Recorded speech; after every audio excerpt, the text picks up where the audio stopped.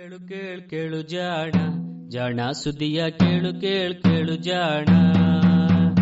ಇಂದು ಹಂದು ಮುಂದು ಹಿಂದು ಹರಿವು ತಿಳಿವು ಚುಟುಕು ಬೆರಗು ನಿತ್ಯ ನುಡಿಯುವತ್ತು ತರಲು ನಿತ್ಯ ನುಡಿಯುವತ್ತು ತರಲು ಕೇಳಿ ಜಾಣರ ಜಾಣ ಸುದ್ದಿಯ ಕೇಳು ಕೇಳು ಕೇಳು ಜಾಣ ಜಾಣ ಸುದ್ದಿಯ ಕೇಳು ಕೇಳು ಕೇಳು ಜಾಣ. ಸಂಪುಟ 4 ಸಂಚಿಕೆ 236 ಮೇ 19, 2021. ಜಾಣ ಜಾಣೆಯರು.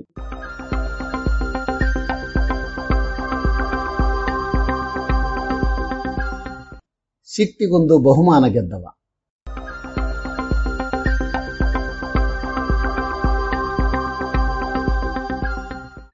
ಪೆಪ್ಟೈಡು ಬಂಧಗಳು ಸಮತಳದಲ್ಲಿ ಇರುತ್ತವೆ ಎನ್ನುವುದು ನನಗೂ ಕಂಡ್ರಿಗೂ ಗೊತ್ತಿರಲೇ ಇಲ್ಲ. ನಾವು ತಪ್ಪು ಹಾದಿ ಹಿಡಿಯಲು ಕಾರಣವಾದ ಪ್ರಮುಖ ಅಂಶ ಎಂದರೆ ಲೀಡ್ಸ್ ವಿಶ್ವವಿದ್ಯಾಲಯದ ವಿಲಿಯಾ ಆಸ್ಟ್ ಬರಿ ತೆಗೆದಿದ್ದ ಆಲ್ಫಾ ಕೆರಾಟಿನಿನ ಎಕ್ಸ್ರೇ ಚಿತ್ರಗಳು. ಎಳೆಗಳು 2 ಬಗೆಯ ಚಿತ್ರಗಳನ್ನು ನೀಡುತ್ತವೆ ಎಂದು ಆಸ್ಟ್ ಬರಿ ಗಮನಿಸಿದ್ದ. ಬರೇ ಉಣ್ಣೆಯ ಚಿತ್ರದಲ್ಲಿ 5.1 ಆಂಗ್ಸ್ಟ್ರಾಮ್ ಅಂತರದಲ್ಲಿ ಪ್ರತಿಫಲನಗಳು ಇದ್ದವು.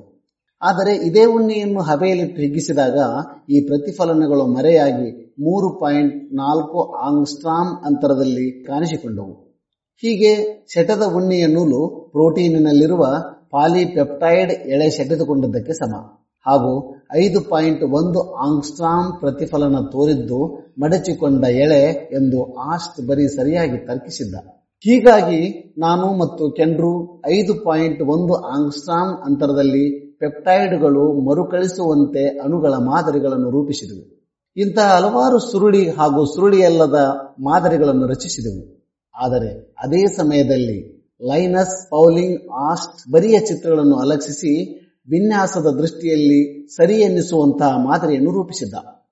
ಆತ ಪೆಪ್ಟೈಡ್ಗಳು ನಡುವಣ ಬಂಧವನ್ನು ಸಮತಳದಲ್ಲಿಟ್ಟು ಎಷ್ಟು ಸಾಧ್ಯವೋ ಅಷ್ಟೂ ಹೈಡ್ರೋಜನ್ ಬಂಧಗಳನ್ನು ಕೂಡಿಸಿದ್ದ. ಒಂದು ಶನಿವಾರ ಬೆಳಗ್ಗೆ ನಾನು ಕ್ಯಾವೆಂಡಿಸ್ ಸಂಶೋಧನಾಲಯದ ಲೈಬ್ರರಿಗೆ ಹೋದಾಗ ಪೌಲಿಂಗರು ಬರೆದ ಪ್ರಬಂಧಗಳ ಸರಣಿಯನ್ನು ಓದಿದೆ. ಅದರಲ್ಲಿದ್ದ ರಚನೆಯನ್ನು ನೋಡಿದಾಗ ವಿನ್ಯಾಸದ ಮಟ್ಟಿಗೆ ಅವು ಸರಿ ಎನ್ನಿಸಿದವು. ಆದರೂ ಏನೋ ತಪ್ಪಿದೆ ಎನ್ನಿಸಿತು. ಅದರಲ್ಲಿ ರಚನೆಗಳ ಮರುಕಳಿಕೆಯಲ್ಲಿ ಏನೋ ತಪ್ಪಿದೆ ಎನ್ನಿಸಿತು. ಇದನ್ನು ನಾನು ಮೊದಲೇ ಏಕೆ ಗಮನಿಸಲಿಲ್ಲ ಎಂದು ನನ್ನನ್ನೇ ಅಳಿದುಕೊಂಡೆ. ಮನಸ್ಸು ಗೊಂದಲಗೊಂಡು ಊಟಕ್ಕೆಂದು ಸೈಕಲ್ ಹತ್ತಿ ಮನೆಗೆ ಮರಳಿದೆ. ಮನೆಯಲ್ಲಿ ಯಾರು ಏನು ಹೇಳಿದರೂ ಯಾವುದೂ ಕಿವಿಗೆ ಬೀಳಲಿಲ್ಲ. ತಟಕ್ಕನೆ ಒಂದು ಆಲೋಚನೆ ಬಂದಿತು. ಪೌಲಿಂಗನ ಮಾದರಿಗಳಲ್ಲಿ 1.5 ಆಂಗ್ಸ್ಟ್ರಾಮ್ ಅಂತರದಲ್ಲಿ ಸುರುಳಿಗಳು ಮರುಕಳಿಸಿದ್ದರೆ ಅದರ ಪ್ರತಿಫಲನ 1.5 ಆಂಗ್ಸ್ಟ್ರಾಮ್ ಅಂತರದ ಕರ್ಣವಾಗಿ ತೋರಬೇಕು. ಆದರೆ ಇದನ್ನು ಯಾರೂ ವರದಿ ಮಾಡಿರಲಿಲ್ಲ. ಅಷ್ಟರಲ್ಲಿ ಪ್ರಯೋಗಾಲಯದ ಕಪಾಟಿನಲ್ಲಿ ಒಂದು ಕುದುರೆಯ ಕೂದಲು ಇದ್ದದ್ದು ನೆನಪಾಯಿತು. ತಕ್ಷಣವೇ ನಾನು ಸೈಕಲ್ ಹತ್ತಿ ಪ್ರಯೋಗಾಲಯಕ್ಕೆ ಮರಳಿದೆ. ನಾನು ಆಸ್ಟ್ ಬರಿಯ ಪ್ರಯೋಗಾಲಯಕ್ಕೆ ಹೋಗಿದ್ದಾಗ ಆತನ ಉಪಕರಣಗಳ ವ್ಯವಸ್ಥೆ ಹೇಗಿದ್ದವು ಎಂದು ಗಮನಿಸಿದ್ದೆ. ಅದರಲ್ಲಿ ಒಂದು ಗೋನಿಯೋಮೀಟರ್ ಶಿರವಿತ್ತು. ಅದರ ಹಿಂದೆ ಛಾಯಾಚಿತ್ರಣದ ಕಾಗದವನ್ನು ಇಟ್ಟಿದ್ದ. ಈ ಕಾಗದದ ಸುರುಳಿ ಬಲು ಕಿರಿದಾಗಿತ್ತು. ಅಂದರೆ ಅಲ್ಲೇನಾದರೂ ಒಂದು 0.5 ಆಂಗ್ಸ್ಟ್ರಾಮಿನ ಪ್ರತಿಫಲನ ಉಂಟಾಗಿದ್ದರೆ ಬ್ರಾಗ್ ಸೂತ್ರದ ಪ್ರಕಾರ ಅದು 31 ಡಿಗ್ರಿ ಕೋನ ಉಂಟು ಮಾಡುವುದರಿಂದ ಅದರ ಪ್ರತಿಫಲನವು ಎಕ್ಸ್ರೇ ಕಿರಣದ ದಂಡದಿಂದ 62 ಡಿಗ್ರಿ ಕೋನದಲ್ಲಿ ಪ್ರತಿಫಲನಗೊಳ್ಳಬೇಕು. ಅಂದರೆ ಆಸ್ಟ್ ಬರಿಯ ಛಾಯಾಚಿತ್ರದ ಕಾಗದವು ಅದನ್ನು ಹಿಡಿದಿರಲಿಕ್ಕಿಲ್ಲ. ಜೊತೆಗೆ ಆಸ್ಟ್ ಬರಿ ಎಳೆಗಳ ಅಕ್ಷ ಯಾವಾಗಲೂ ಎಕ್ಸ್ರೇ ಬೆಳಕಿಗೆ ಲಂಬವಾಗಿ ಅಂದರೆ ಅಡ್ಡಡ್ಡಲಾಗಿ ಇರುವಂತೆ ಜೋಡಿಸುತ್ತಿದ್ದ. ಆದರೆ ಇಂತಹ ಪ್ರತಿಫಲನ ದೊರೆಯಬೇಕಾದರೆ ಎಳೆಯನ್ನು ಎಕ್ಸ್ರೇ ಹಾದಿಗೆ 31 ಡಿಗ್ರಿ ಕೋನದಲ್ಲಿ ಇಡಬೇಕಾಗಿತ್ತು ಎಂಬುದು ಹೊಳೆಯಿತು.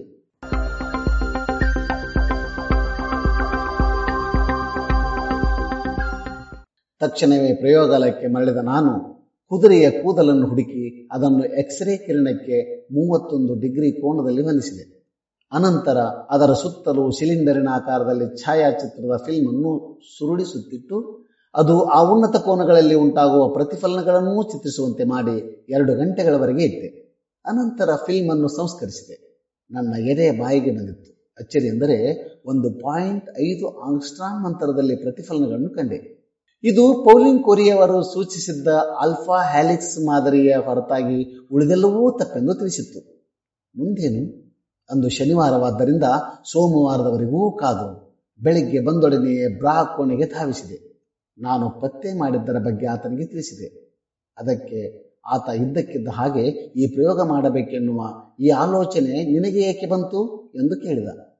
ಪ್ರತಿಫಲನದಲ್ಲಿ ಹೀಗಾಗಬಹುದು ಎಂದು ನಾನು ಯೋಚಿಸಿರಲೇ ಇಲ್ಲವಲ್ಲ ಎನ್ನುವ ಕೋಪ ಬಂತು. ಅದಕ್ಕೆ ತಕ್ಷಣ ಪ್ರಯೋಗ ಮಾಡಿದೆ ಎಂದೆ. ಅದಕ್ಕೆ ಆತ ಶಾಂತನಾಗಿಯೇ ಹೀಗೆಂದ, ನಿನಗೆ ಇನ್ನಷ್ಟು ಮೊದಲೇ ಕೋಪ ಬರಬೇಕಿತ್ತು. ಕೋಪದ ವಿಷಯ ನಡೆದದ್ದು ನೊಬೆಲ್ ವಿಜೇತ ಗುರು ಮತ್ತು ಅವರ ಶಿಷ್ಯರ ನಡುವೆ. ಬಹುಶಃ ಗುರು ಬ್ರಾಗ್ ಹೇಳಿದಂತೆ ಶಿಷ್ಯ ಇನ್ನೂ ಮೊದಲೇ ಸಿಟ್ಟುಗೊಂಡಿದ್ದರೆ ಇನ್ನೂ ಬೇಗನೆ ಶಿಷ್ಯನಿಗೂ ನೊಬೆಲ್ ಪಾರಿತೋಷಕ ಸಿಗುತ್ತಿತ್ತೇನೋ. ಅದೇನೋ ಇರಲಿ, ಹೀಗೆ ತಾನೊಂದು ವಿಷಯವನ್ನು ಗಮನಿಸಿರಲೇ ಇಲ್ಲವೆನ್ನುವ ಸಿಟ್ಟಿನಿಂದ ಹೊಸ ಪ್ರಯೋಗಗಳನ್ನು ನಡೆಸಿ ಎಕ್ಸ್ರೇ ಕ್ರಿಸ್ಟಲೋಗ್ರಫಿ ತಂತ್ರವನ್ನು ಜಟಿಲವಾದ ಜೈವಿಕ ರಾಸಾಯನಿಕಗಳ ರಚನೆಯನ್ನಷ್ಟೇ ಅಲ್ಲ, ಅವುಗಳ ಕಾರ್ಯವಿಧಾನವನ್ನು ಅರಿತುಕೊಳ್ಳಲು ಬಳಸಬಹುದೆಂದು ನಿರೂಪಿಸಿದ 20ನೇ ಶತಮಾನದ ಜೀವರಾಸಾಯನಿಕ ವಿಜ್ಞಾನಗಳಲ್ಲಿ ಅತ್ಯಂತ ಪ್ರತಿಭಾಶಾಲಿ ಎಂದು ಜನಪ್ರಿಯನಾದ ಮ್ಯಾಕ್ಸ್ ಪೆರುಟ್ಸ್ ಹುಟ್ಟಿದ ದಿನ ಇಂದು, ಮೇ 19. ಮ್ಯಾಕ್ಸ್ ಫರ್ಡಿನ್ಯಾಂಡ್ ಪೆರುಟ್ಸ್ ಮೂಲತಃ ಆಸ್ಟ್ರಿಯಾ ವಿಯೆನ್ನಾದಲ್ಲಿ ಹುಟ್ಟಿದವ. ಯಹೂದಿ ಕುಟುಂಬವೊಂದರಲ್ಲಿ ಈತ ಮೇ 19, 1914 ಹುಟ್ಟಿದ. ಈತನ ಬಾಲ್ಯವೆಲ್ಲವೂ ವಿಯೆನ್ನಾದಲ್ಲೇ ಕಳೆಯಿತು. ಅಲ್ಲಿ ರಸಾಯನ ವಿಜ್ಞಾನದಲ್ಲಿ ಪದವಿ ಓದುವ ಸಂದರ್ಭದಲ್ಲಿ ವಿಯೆನ್ನಾದಲ್ಲಿನ ಶಿಕ್ಷಣ ವ್ಯವಸ್ಥೆಯ ಬಗ್ಗೆ ಅಸಹನಗೊಂಡು ಇಂಗ್ಲೆಂಡಿಗೆ ಉನ್ನತ ಅಧ್ಯಯನಕ್ಕೆ ಹೋಗಬೇಕೆಂದು ಬಯಸಿದ. ಆಗ ಸುದ್ದಿಯಲ್ಲಿದ್ದ ಜೀವಸತ್ವಗಳ ಕುರಿತು ಅಧ್ಯಯನ ಮಾಡಬೇಕೆಂದು ಆಸೆಪಟ್ಟ ಪೆರುಟ್ಸ್ ತನ್ನ ಗುರುವಿನ ಶಿಫಾರಸು ಕೇಳಿದ. ಗುರು ಈತನನ್ನು ಆಗಷ್ಟೇ ಜೀವಸತ್ವಗಳ ಬಗೆಗಿನ ಸಂಶೋಧನೆಗಾಗಿ ನೊಬೆಲ್ ಪ್ರಶಸ್ತಿ ಪಡೆದಿದ್ದ ಫ್ರೆಡ್ರಿಕ್ಸ್ ಹ್ಯಾಪ್ಕಿನ್ಸನ್ ಬಳಿ ಹೋಗು ಎಂದ. ಪೆರುಟ್ಸ್ನೇನೋ ಇಂಗ್ಲೆಂಡ್ಗೆ ಹ್ಯಾಪ್ಕಿನ್ಸನ್ ಅನ್ನು ಭೇಟಿ ಮಾಡಲು ಬಂದ. ಆದರೆ ಆತನ ಗುರು ಹರ್ಮನ್ ಮಾರ್ಕ್ಸ್ ಹ್ಯಾಪ್ಕಿನ್ಸನ್ಗೆ ಈ ಬಗ್ಗೆ ತಿಳಿಸಿರಲೇ ಇಲ್ಲ. ಹೀಗಾಗಿ ನಿರಾಶೆಗೊಂಡರು. ಪೆರುಟ್ಸ್ ಅಲ್ಲಿಯೇ ಕೇಂಬ್ರಿಡ್ಜ್ನಲ್ಲಿ ಇದ್ದ ಜೆ.ಡಿ. ಬರ್ನಾಲರ ಪ್ರಯೋಗಾಲಯ ನೋಡಲು ಹೋದನಂತೆ. ಅಲ್ಲಿ ನಡೆಯುತ್ತಿದ್ದ ಸಂಶೋಧನೆಗಳು ಈತನನ್ನು ಬೆರಗುಗೊಳಿಸಿದವು. ಜೆ.ಡಿ. ಬರ್ನಾಲರನ್ನು ಕೇಳಿ ತಾನೂ ಆತನ ಜೊತೆಗೆ ಸೇರಿಕೊಂಡ. 20ನೇ ಶತಮಾನದ ಮೇರು ಪ್ರತಿಭೆಗಳ ಜೊತೆಗೆ ಒಡನಾಡುವ ಅವಕಾಶ ಪಡೆದ. ಅಂದಿನಿಂದ ಈತ ತನ್ನ ವೃತ್ತಿಜೀವನದ ಕೊನೆಯವರೆಗೂ ಕೇಂಬ್ರಿಡ್ಜ್ನಲ್ಲಿಯೇ ಕ್ಯಾವೆಂಡಿಶ್ ಪ್ರಯೋಗಾಲಯದಲ್ಲಿಯೇ ಇದ್ದ ಎನ್ನುವುದು ವಿಶೇಷ.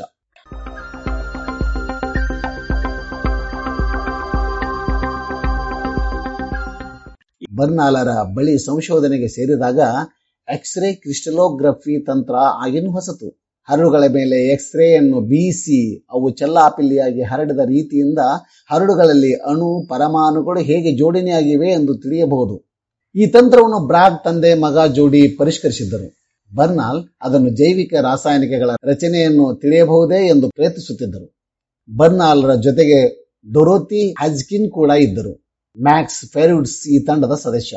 ಈತನ ಶಿಷ್ಯ ಜಾನ್ ಕೆಂಡ್ರೂ ಇವರೆಲ್ಲ ಒಟ್ಟಾಗಿ ಜೀವಿಗಳಲ್ಲಿ ಇದ್ದ ದೊಡ್ಡ ದೊಡ್ಡ ಕಣಗಳ ರಚನೆಯನ್ನು ತಿಳಿಯಲು ಆಸಕ್ತರಾಗಿದ್ದರು.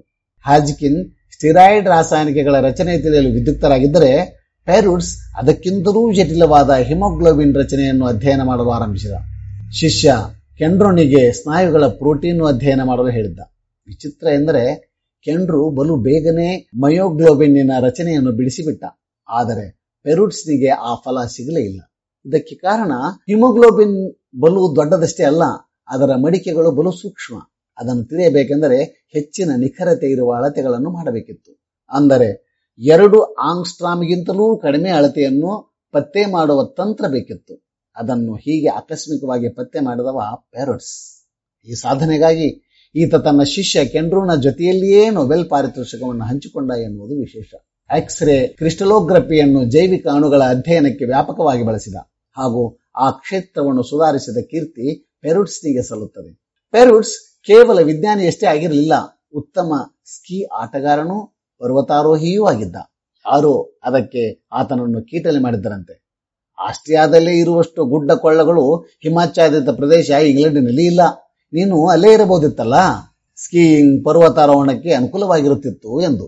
ಅದಕ್ಕೆ ಪೆರುಟ್ಸ್ ಅದೇನೋ ನಿಜ, ಆದರೆ ಈಗ ವರ್ಷಕ್ಕೊಮ್ಮೆ ವಿಯೆನ್ನಾಗೆ ಹೋಗಿ ಮನಸ್ಸೋ ಇಚ್ಛೆ ಗುಡ್ಡ ಹತ್ತಿ ಬರುತ್ತೇನೆ. ವಿಯೆನ್ನಾದಲ್ಲಿ ಇದ್ದಿದ್ದರೆ ಅಷ್ಟು ಕಾಸು ಸಿಗುತ್ತಿತ್ತೋ ಇಲ್ವೋ ಎಂದನಂತೆ. ಪೆರುಟ್ಸ್ ಒಬ್ಬ ಯಹೂದಿಯಾಗಿದ್ದರಿಂದ ನಡುವೆ ಯುದ್ಧ ಕಾಲದಲ್ಲಿ ಈತನನ್ನು ಹಿಡಿದು ಕೆನಡಾದಲ್ಲಿ ಸೆರೆ ಇಡಲಾಗಿತ್ತು. ಈ ಎಲ್ಲ ತೊಂದರೆಗಳ ನಡುವೆಯೂ ವಿಜ್ಞಾನದ ಹೊರತಾಗಿ ಬೇರೇನನ್ನೂ ಈ ಮೇಧಾವಿ ಅರಸಲಿಲ್ಲ. ತನ್ನ ಕೊನೆಯ ಘಳಿಗೆಯವರೆಗೂ ಕೇಂಬ್ರಿಡ್ಜ್ನಲ್ಲಿ ಸಂಶೋಧನೆಯಲ್ಲಿ ತೊಡಗಿಕೊಂಡಿದ್ದ. ಕ್ಯಾನ್ಸರ್ನಿಂದಾಗಿ ಇನ್ನೇನು ಸಾಯುವುದಕ್ಕೆ ಕೆಲವೇ ದಿನಗಳ ಮುನ್ನವೋ ಒಂದು ಸಂಶೋಧನಾ ಪ್ರಬಂಧವನ್ನು ಬರೆದಿದ್ದನಂತೆ. ಇಂಥ ಪ್ರತಿಭಾಶಾಲಿ ಜೀವನಾಸಕ್ತ ಜೀವ ರಸಾಯನ ವಿಜ್ಞಾನಿ ಮ್ಯಾಕ್ಸ್ ಫರ್ಡಿನ್ಯಾಂಡ್ ಪೆರುಟ್ಸ್ ಹುಟ್ಟಿದ ದಿನ ಇಂದು, ಮೇ 19.